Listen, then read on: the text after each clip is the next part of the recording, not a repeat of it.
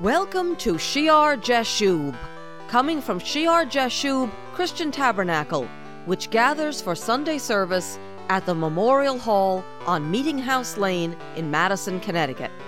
Hi, I'm Patty Scalzo, and today my husband, Pastor Greg Scalzo, will be continuing a sermon from 1 Samuel chapter 14 as part of the Heavenly Authority series.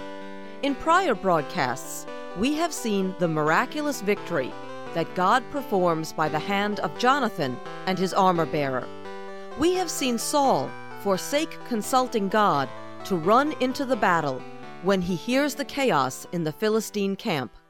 Moreover, he makes a rash and prideful oath, declaring, "Cursed is the man who eats any food until evening, before I have taken vengeance on my enemies." Jonathan, his son, unaware of the oath, eats some of the wondrous honey and is renewed after his long battle. But the people, afraid of the oath, restrain themselves and are very faint. When Jonathan finally hears of this, he says in verse 29, "My father has troubled the land." Now, let's rejoin Pastor Greg.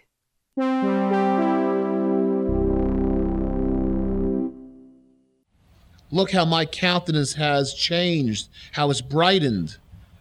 He's troubled the land. And I tasted a little honey, Jonathan says in verse 29. Verse 30, how much better if the people had eaten freely today. For now would there not have been a much greater slaughter among the Philistines. Verse 31, now they had driven back the Philistines that day from Michmash to Ajalon. So the people were very faint. Ajalon, they drive them even further west. What's going on? They're bringing them back. They're pushing them back to the coastline. They're pushing them back to where the Philistines come from the Philistine cities. Verse 32, and the people rushed on the spoil and took sheep, oxen, and calves and slaughtered them on the ground, and the people ate them with the blood. So they're so hungry. You see what happens when you set up a false parameter, a false cannon, a false measuring rod?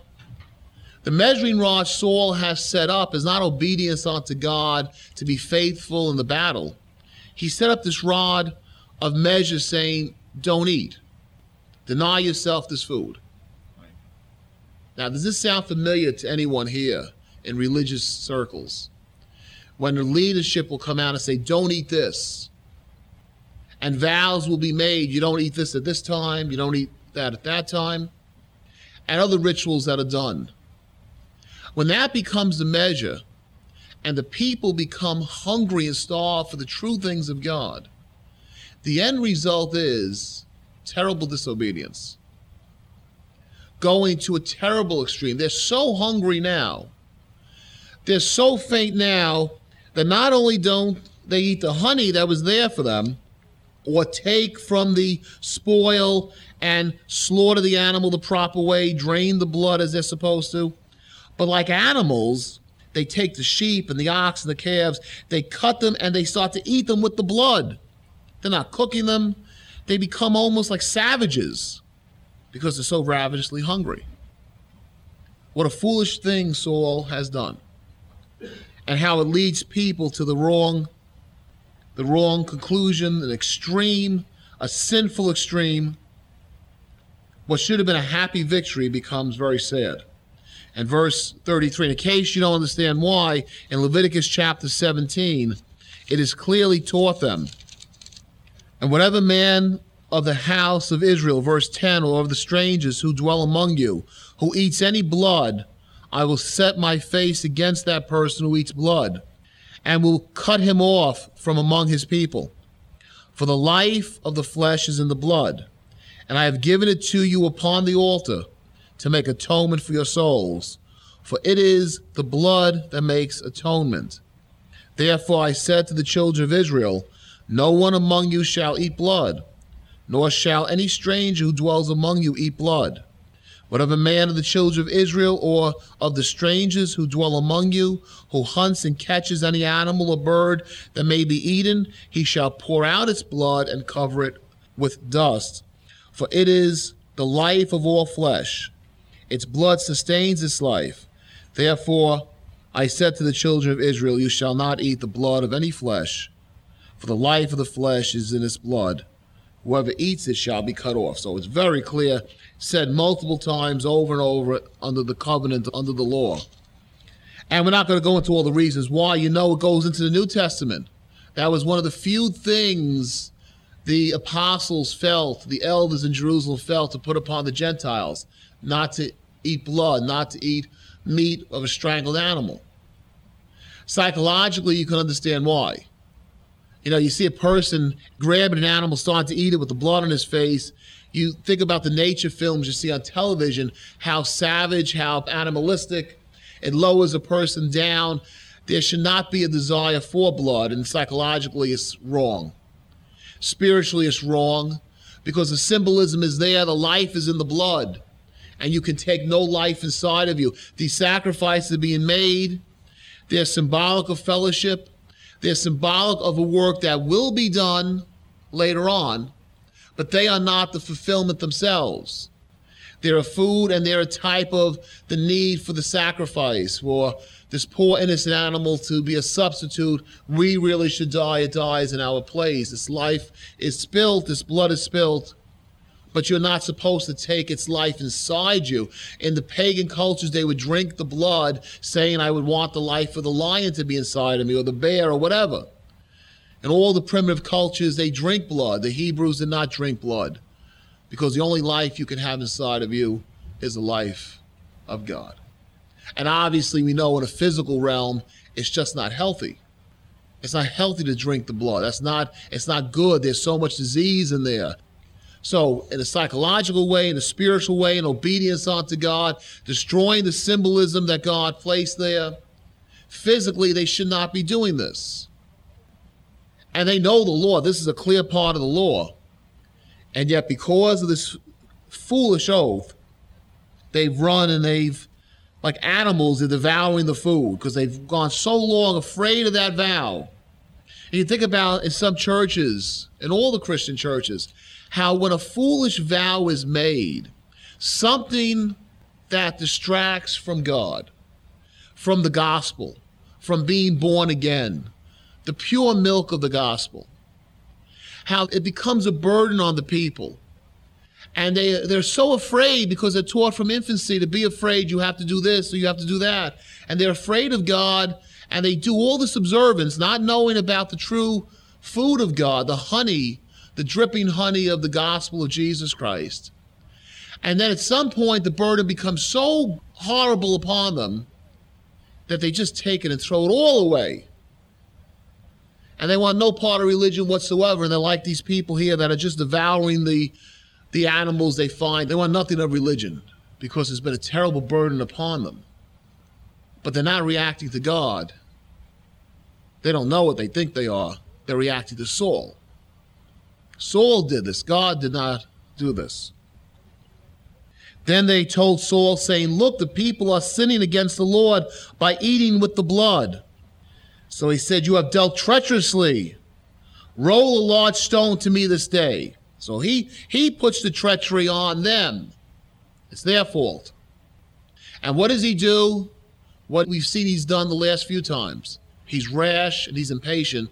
Get the stone over here. Then Saul said, disperse yourselves among the people and say to them, bring me here every man's ox and every man's sheep, slaughter them and eat, and do not sin against the Lord by eating with the blood. So every one of the people brought his ox with him that night and slaughtered it there. Then Saul built an altar to the Lord. This was the first altar that he built to the Lord. So he's trying to make it right. He's trying to correct it. Not understanding that the main problem is him. The first response should have been, I have sinned. Look what I did.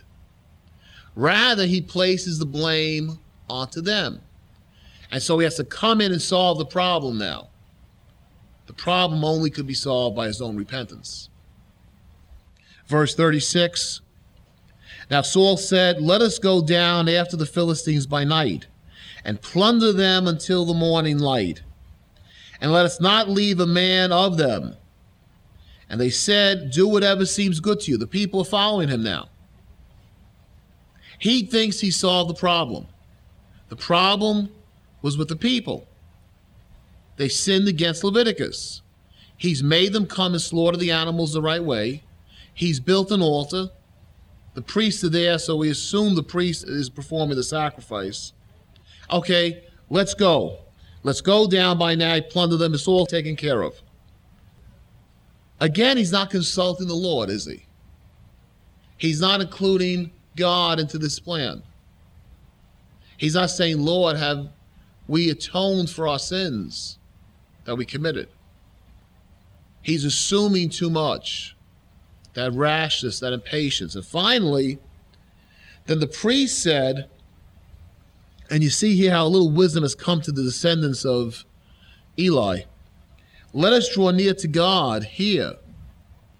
They're reminding him to consult God. Let us draw near to God here. So Saul asked counsel of God. Now he wants the counsel. Shall I go down after the Philistines? Will you deliver them into the hand of Israel? And there's a Urim and the Thummim. Somehow, however they work supernaturally to say yes or no, to say blessing or cursing, we're not sure. But we know one thing, he did not answer him that day. So we know that this Urim and Thummim is more than lots. You ever hear them say how, well, the priests would cast lots, that's what the Urim and Thummim are? Because obviously there were stones that you threw, they would give some type of answer. All right, one way or the other. So it's more than that. The ark is there, the presence of God is there upon, the way it normally works, the presence of God is there, comes down upon the ephod, in the breastplate, over the heart, and somehow those crystals, those gems either shine or send forth a sound. Something happens supernaturally to give the answer yes or no, blessing or cursing, take this one or that one. At this point, no answer. Saul gets no answer. The priests have urged him to consult God, but no answer. Heaven shut off. Why? Because of sin. When we sin, it becomes progressively harder to hear the voice of God. Let me say that again. When we sin, it becomes progressively harder to hear the voice of God. The Fellowship of Shear Jashub Christian Tabernacle of Madison, Connecticut is dedicated to sending forth the good news of our Lord Jesus Christ and witnessing his salvation message to a generation at risk. And it would be encouraging to hear from our listeners. We value your comments, and it is always a blessing to hear from our radio family to know if our program has helped you in your walk with the Lord. All correspondence should be mailed to Shear Jashub Christian Tabernacle, Post Office Box 518, Branford, Connecticut 06405. Also, let me invite you to our Sunday service. Shear Jashub Christian Tabernacle meets at 10 a.m. at the Madison Memorial Hall on Meeting House Lane in Madison, Connecticut. Take exit 61 off I-95. Go south to Route 1, turn right, and at the next light, turn right again. Please join us next time for Shear Jashub.